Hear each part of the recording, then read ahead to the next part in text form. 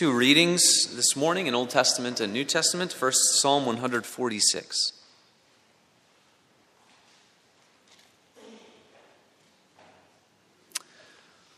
Psalm 146.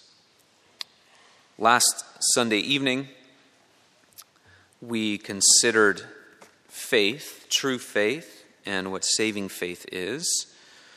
And so before we dive into a new study in the new year, I thought we'd take a couple of extra services and think about the other accompanying virtues of the Christian life, hope and love. So this morning we consider Christian hope. And we'll read Psalm 146 and then a passage from 1 Peter chapter 1.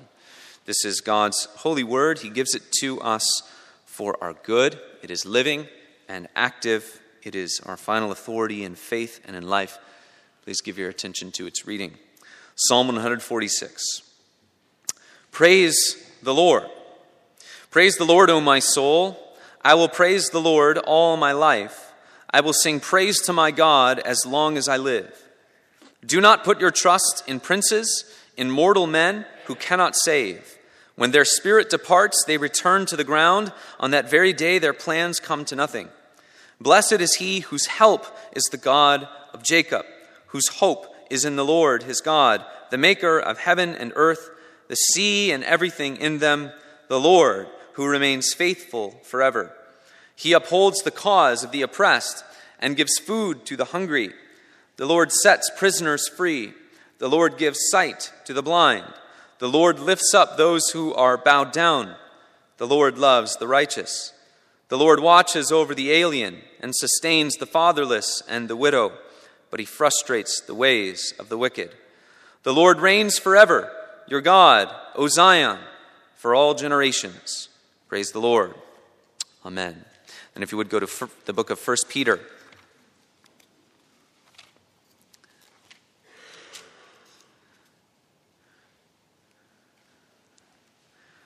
1 Peter chapter 1.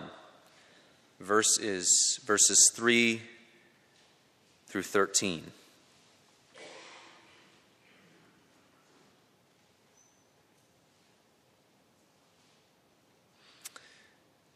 First Peter chapter 1, verses 3 through 13. The grass withers, the flower fades. God's word endures forever. Praise be to the God and Father of our Lord Jesus Christ. In his great mercy, he has given us new birth into a living hope through the resurrection of Jesus Christ from the dead, and into an inheritance that can never perish, spoil, or fade, kept in heaven for you, who through faith are shielded by God's power until the coming of the salvation that is ready to be revealed in the last time. In this you greatly rejoice, though now for a little while you may have had to suffer grief in all kinds of trials. These have come so that your faith, of greater worth than gold, which perishes even though refined by fire, may be proved genuine and may result in praise, glory, and honor when Jesus Christ is revealed. Though you have not seen him, you love him, and even though you do not see him now, you believe in him and are filled with an inexpressible and glorious joy, for you are receiving the goal of your faith, the salvation of your souls. Concerning this salvation, the prophets who spoke of the grace that was to come to you searched intently and with the greatest care, trying to find out the time and circumstances to which the Spirit of Christ in them was pointing when he predicted the sufferings of Christ and the glories that would follow. It was revealed to them that they were not serving themselves but you when they spoke of the things that have now been told you by those who have preached the gospel to you by the Holy Spirit sent from heaven. Even angels long to look into these things. Therefore, prepare your minds for action. Be self-controlled. Set your hope fully on the grace to be given you when Jesus Christ is revealed. This is the word of the Lord. Thanks be to God. As I mentioned on Wednesday morning when we gathered, had a little bit of an interesting Christmas Eve and Christmas Day in our house, and had to, because of sickness, had to sort of cancel all of our Christmas celebrations the next couple of days. And So it felt a little bit strange sitting there Christmas night, and my dear bride and I had gotten the kids into bed, and things had finally sort of calmed down. And there you are, Christmas evening, and it didn't feel like Christmas at all. And you just said, wow, you have to kind of work to keep telling yourself that this was Christmas Day, and Christmas 2019 has sort of come and gone, and certainly will be one that we'll remember for a long time, but one that didn't necessarily feel all that normal. It was out of joint. It wasn't quite right. And a Christian who does not have faith, hope, and love would be that way. Something would not be right. Faith, hope, and love are the central virtues of the Christian life, as central to how we are to live the Christian life. And you see faith, hope, and love pop up all of the time, mentioned almost breathlessly by the apostles in the New Testament. Perhaps you noticed, and maybe you didn't, but they're mentioned in our passage today in ways that maybe you wouldn't notice unless you're looking for all three paired together. Peter says we are, of course, born again to a living hope, and hope is central to the letters of Peter. He's often called the apostle of hope. He says we're born again to a living hope. He says we are being guarded through faith. And then he says, though we have not seen Jesus, we love him. Faith and hope and love. In 1 Thessalonians chapter 1, the Apostle Paul weaves them together in a similar way. He says, we remember before our God and Father your work of faith and labor of love and steadfastness of hope in the Lord Jesus Christ. Often woven together in those ways. Hebrews chapter 6 does the same thing. Paul does the same thing later on in 1 Thessalonians in chapter 5. They're described as three divine sisters, beautifully dancing together in this dance of the Christian life, faith and hope and love, working together beautifully and wonderfully. There will come a time, however, when faith and hope will exit the stage, and love will occupy that central place between God and his people when he remakes all things and he brings us into our eternal blessedness. But until that day, both faith and hope are that which give energy to our love. And there's this mutuality between these three virtues. And because of that, we are called as biblical Christians to cultivate the grace of hope, to cultivate the virtue of hope in our lives. And that is what we aim to do today. Really, basically what it comes down to is we diligently seek to stir up the grace of God in us. We know that all of these things come by the power of God. Nevertheless, we give ourselves to the practice of these things. We seek them diligently that he might develop and grow in us that which is pleasing to him. He wants his people to have a steadfastness of hope. So let's trust in him as we seek these things today. First, if we want to learn about Christian hope, we need to see the ways in which Christian hope is distinguished from just sort of normal everyday hope. When people speak of hope, not speaking of Christian hope, what are they basically talking about? They're basically talking about optimism, an optimistic outlook. I hope my favorite Chicago sports team will have a good season, right? Not much hope recently in recent years. Not much hope for that, right? Just being optimistic. Maybe not much reason to. I hope the questions on the test this morning will all be things that I studied last night, right? Just trying to have a good outlook and be optimistic about it. I hope that our December or January wedding will not have 12 inches of snow fall on the day that it occurs. We're hoping for that for the not wedding coming up in a couple weeks. Michelle and I were married on December 20th. There was about 10 inches of snow that fell that day, and it made for an interesting day. We'll just say that. But we can hope and have an optimistic outlook to all of these things. That's just normal hope. That's optimism, and that needs to be distinguished from Christian hope. But what is general optimism as it relates to God? What are the ways in which a sort of an earthbound or a worldly hope, what are the ways in which that would be expressed in relation to God, right? Well, people in many ways have to come to some understanding or some general belief about what they think will happen when this life comes to an end. And so people will place an optimism in many things. They may place hope in a false God, a God that is not represented by Scripture. There have been sociological studies that have shown there are these underlying connecting principles that people will generally affirm in our society when it comes to God. And sociologists have called this moralistic therapeutic deism, that there is this kind of false religion that tends to pop up in all kinds of people, all kinds of mentalities, when they're asked about, what do you think happens ultimately? Who is God? What does he do? What will he do when you leave this world?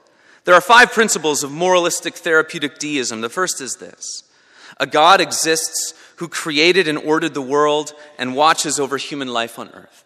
Secondly, God wants people to be good, nice, and fair to each other, as taught in the Bible and by most world religions. Third, the central goal of life is to be happy and to feel good about oneself. Fourth, God does not need to be particularly involved in one's life except when God is needed to resolve a problem. Right? God just stays disconnected unless we really need him, and then we go to him and he helps resolve the problem. 5, good people go to heaven when they die.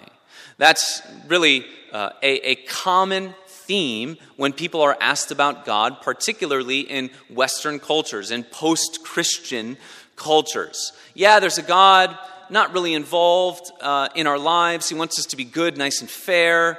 And if you're generally a good person, you will go to heaven when you die. People place hope. They place optimism in this. It's not Christian hope, but they place an optimism in these things. Some people may place hope or optimism in their own self-produced righteousness. My good deeds outweigh my bad deeds. Or at least I'm better than most people around me. Right? Oftentimes when we think about our own self-produced righteousness, we only can think about ourselves as righteous as we consider the people around us. I'm better than most people in my life. Some people may place hope, optimism, in their suffering. They may say, well, I've had a really rough go in this life. And so I'm pretty confident that God's going to turn things around for me when I leave this world. One Puritan pastor puts it this way, in a way that will certainly grate against our modern sensibilities.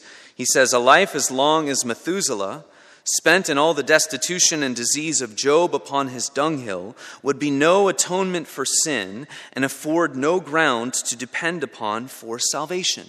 We can't put hope in suffering. It's not going to get us where we want to go.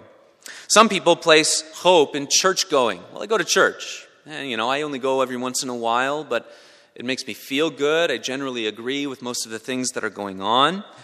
And I think that because of that, God will look with favor upon me. I go and I sit in the pew every once in a while. That's a false hope. We could probably express it as the difference between having a hope that you are a baptized person vis-a-vis improving your baptism.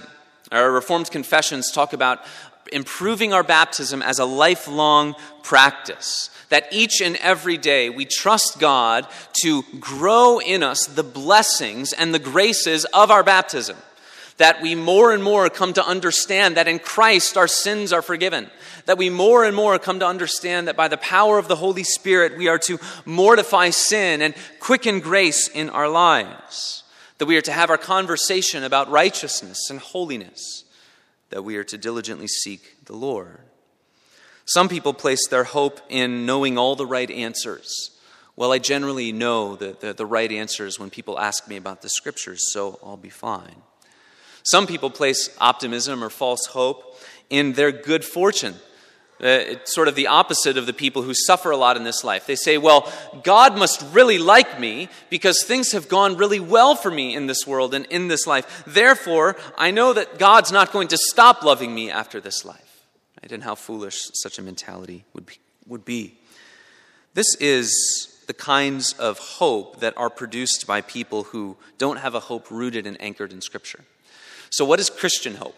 What is Christian hope? And I believe that developing and stirring up the grace of hope in our lives is so important because we are a stunted culture when it comes to Christian hope. And particularly the church in our age. We have a stunted hope.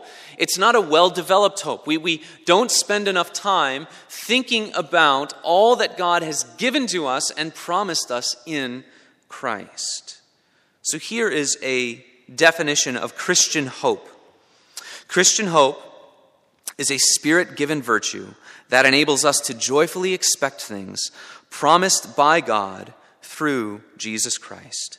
Christian hope is a Spirit-given virtue that enables us to joyfully expect things promised by God through Christ. We'll unpack that for the rest of our time this morning. First, it's a Spirit-given virtue. It's Spirit-given. In other words, it's something supernatural. Christian hope is not something that we produce on our own. It's not something that we have naturally with us when we are born. It's something that the Spirit of God gives. And in 1 Peter chapter 1, it says it is the product of the new birth. He has caused us to be born again to a living hope. He has given us a new birth. Now in the New Testament, the new birth basically has two meanings, a narrow meaning and a wide meaning. The narrow meaning is the beginning of our life in Christ, when God grants us faith in Christ through the gospel. We understand our need for a Savior. We understand that Jesus Christ is our only Savior, only possibility for salvation, and we trust in His work. When God grants faith by His sovereign grace, that is described as the new birth. But then there's a wider meaning to the new birth, and that's basically the expansion of that first principle. That is, there is a beginning of our life in Christ, but we are born into a new life to live this wonderfully new Spirit-enabled life. It opens up all of these possibilities and all of these responsibilities that we are to live out our life in Christ. Great Dutch theologian Geerhardus Vos says this: as the gospel breaks upon our vision, our life is revolutionized at every point. Our life changes. When we come to understand the glory of Christ, it changes us in every way. Our life is revolutionized. And one way our life is revolutionized would be by the virtue of hope. We would go from sort of an earthly defined optimism towards things, a forward-looking attitude that's saying, well, I can hope that things will be okay with God when I die. It goes from that to a Spirit-enabled confidence in Christ. It revolutionizes our hope. In 1 Peter chapter 1, it says it is through the resurrection. And because of the resurrection, our hope is not enslaved to death. It goes beyond the grave. Do you believe in that foundational tenet of the resurrection of Christ? You can't be a Christian and reject the resurrection of Jesus Christ, the bodily resurrection, and the promise that because Christ has been raised, we too will be raised. We will enjoy bodies that are fit for eternity, bodies that dwell in perfect righteousness and communion with God. In 1 Peter chapter 1, it says that our inheritance will never perish or spoil or fade. Do we have confidence in that? It says that this inheritance is kept in heaven for us. In short, Christian hope is founded upon firmly believing the reality of all that God has promised to us in Jesus Christ. We don't know how all the pieces of the puzzle are going to fit together. We don't know exactly how the eternal state is going to be, but we have confidence in all that God has revealed to us about it, because we say it is from Him, and it's from His word, and it's not from us. Anyone who has spent a lot of time around young children know that they're always looking towards the next stage in life, even older children, teenagers, right? You want to get to the next stage in life. And Sophia was excited about preschool. Now she's excited about the next step. When she gets to elementary school, she'll be excited about middle school. You know how it happens. Then you're excited about the driver's license, then college, then starting your career. As adults, we always want to kind of pump the brakes for them a little bit and say, hey, it's not as good up here as you think it is. Or just savor being a child and enjoy it for a little bit. Human beings are forward-looking in that way, though. We can't help but look forward because we think that there's going to be this improvement of things as life goes on. But for the Christian, there is a sense in which that is not only true, but it's the kind of mentality we are to have. We are to long for the next state of things. We are to long to come into our eternal blessedness. We are to long to know Christ and to see him face to face. Once again, Voss says this: the future belongs to us, and we belong to the future. The Christian is a man, according to Peter, who lives with his heavenly destiny ever in full view. Having hope really comes down to having heavenly mindedness. Do you have a heavenly mindedness with your life? And with all that happens to you, are you bringing your attention to what God has promised to you in Christ? So it's a Spirit-enabled virtue that enables something. It enables something. So what does it mean that our hope enables us to have confidence? Well, it means that our hope is living. That's what 1 Peter says, doesn't it? We have a living hope. In the letter of 1 Peter, there are two other places where he calls things living. He says that God's word is living and abiding, and he calls us as members of God's people, members of the temple, living stones. So what does he mean in those two other instances? Well, we kind of know what that means, don't we? To say that God's word is living and abiding means that it is not a dead word. It means that it comes to us and it cuts through all that we are. It shapes and it forms us. It's not like sitting down and reading a novel, as wonderful as that can be. Reading God's word and hearing God's word involves us in this process that God is shaping and forming and molding his people. It does things. It's living. We are living stones in God's temple because we're not like cinder blocks that just sit there forever and possibly deteriorate. No, we're living stones that grow up into a better part of what God is building and doing. So with that in mind, what does it mean that we have a living hope? It means it is an active part of our life. It is an active force in our life.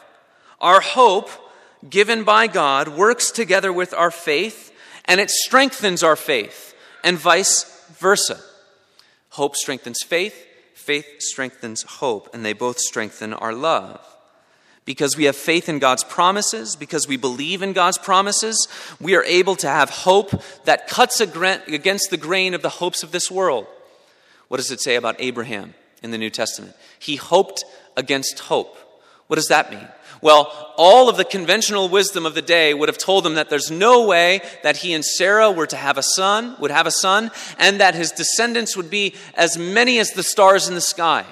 But what did he do? He had faith in God's promises. He had faith in what God had told him. And because of that, he had hope.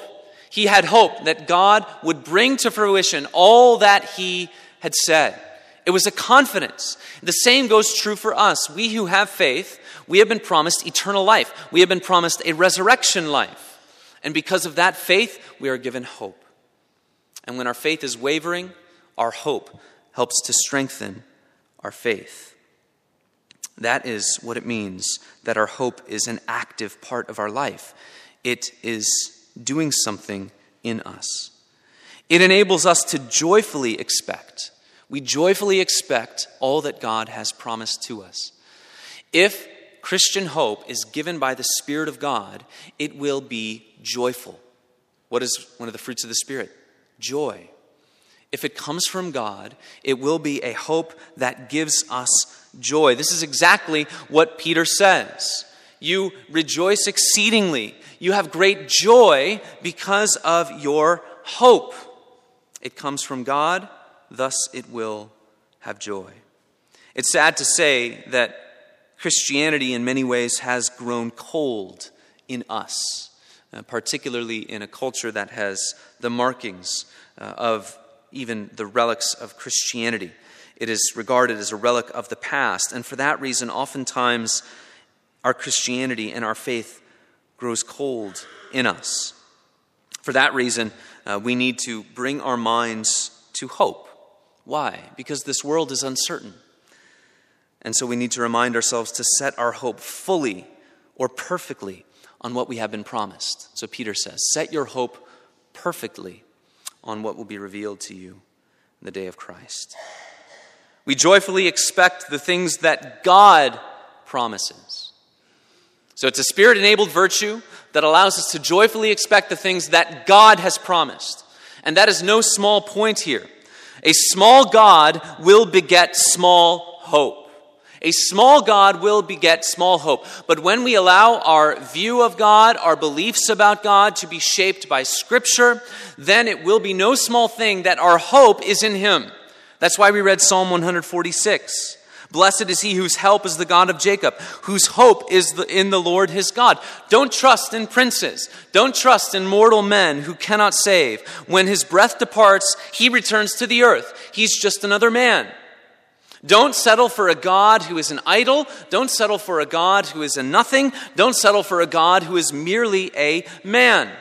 What you want is the God who made the heavens and the earth, the sea and all that is in them. The one who executes justice for the oppressed, the one who can give food to the hungry, the one who sets the prisoners free, the one who opens the sight of the blind. In our world, we worship all kinds of nothings. People give themselves to the worship of all kinds of idols, which are nothings. We are to worship the God who is able to make good on every promise in every way, a God who is sovereign, a God who is good, a God who is unchanging. When we allow our belief about who God is to be shaped by Scripture, there is one possible response, and that is joyful submission. In other words, we say, I realize that God is bigger than I am. I realize that He is beauty and power. He's not cuteness and passivity. He is a God who is infinite in His majesty, and all I can do is joyfully submit to Him and joyfully submit to His will. Realizing that God is far beyond our best thoughts of Him does not create restlessness, it creates peace. We live in a world that is filled with deaths of despair. People searching for answers, people searching for purpose and meaning, and they can't find it in a world that is abundant with all kinds of comforts, all kinds of blessings, and yet purpose evades us. And we see these deaths of despair happening again and again and again. Suicide and overdose, things like this. Why? Because when you cannot find a God who is bigger than you can fathom, you will be restless. But when your God is infinitely bigger than you could ever imagine, it creates peace because you joyfully submit to Him. And so with that in mind, Peter moves to talk about trials. Trials. What we need is to have hope in the midst of trials as we realize that they come from a big God, from a sovereign God. When you worship a God to whom you can joyfully submit, to whom that is your only response, a joyful submission, it changes your perspective on your trials. He fashioned your trials for you. They are yours. He doesn't just dump them on the world indiscriminately. Each and everything that comes into your life that is a trial is fashioned by God exactly for you. And He knows exactly what you need, better than you know what you need. When we realize that we can do nothing but joyfully submit, we realize that He is wiser than us when He brings trials our way. If we were sovereign, if we were God, if we fashioned all of the details of our lives, none of us, I think it's safe to say, none of us would choose and design the trials through which we have gone. Think about what's going on in your life right now. Think about the number one trial in your life right now. If you were sovereign, would you have chosen that for yourself?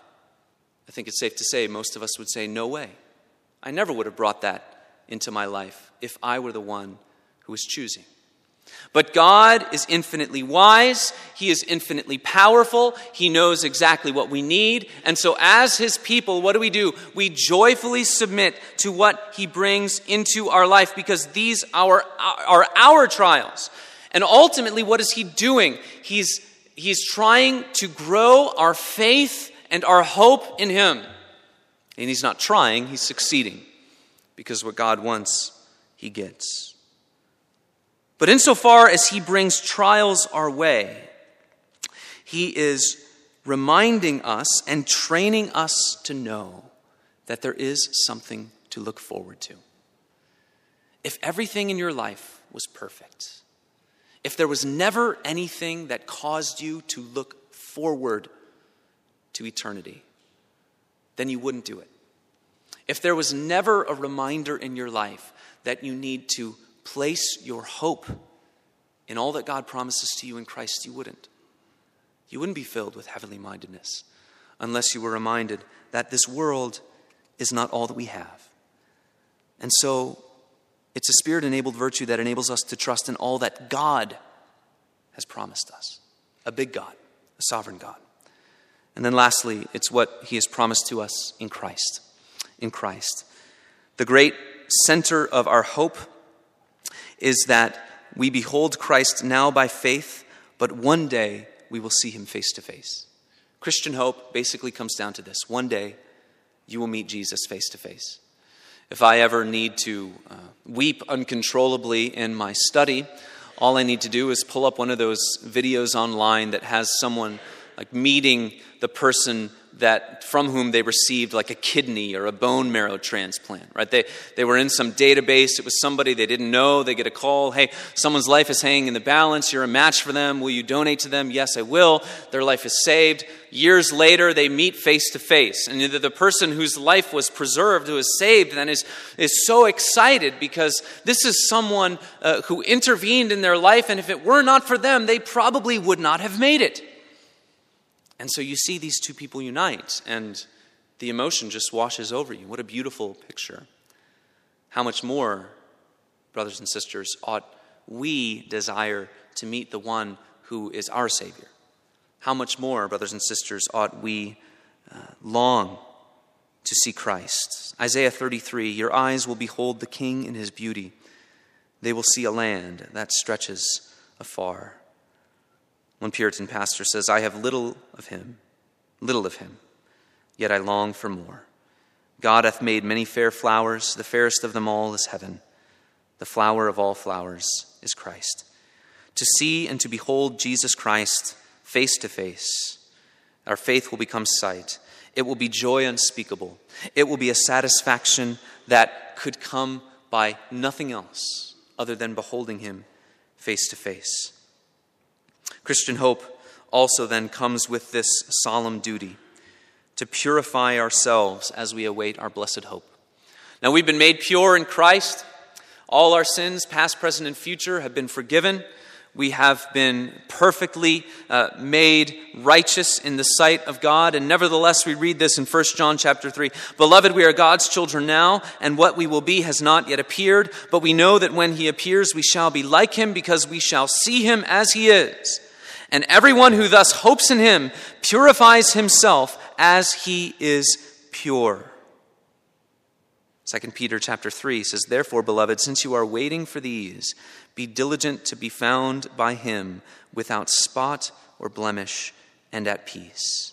We are to be diligent to bring out the work of God in us and to stir up the grace of God in us, that his work might be perfected in us. We stand before God perfectly righteous, and that will never change.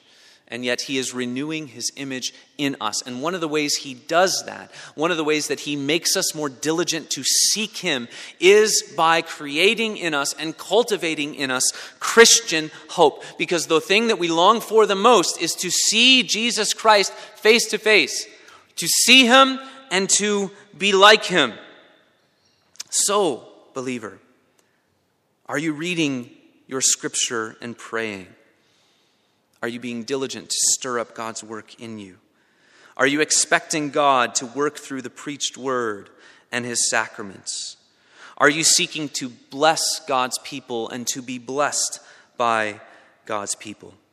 God is the author and the fountain of all of these works. Nevertheless, he calls us to be diligent in seeking them as he cultivates in us a Christian hope.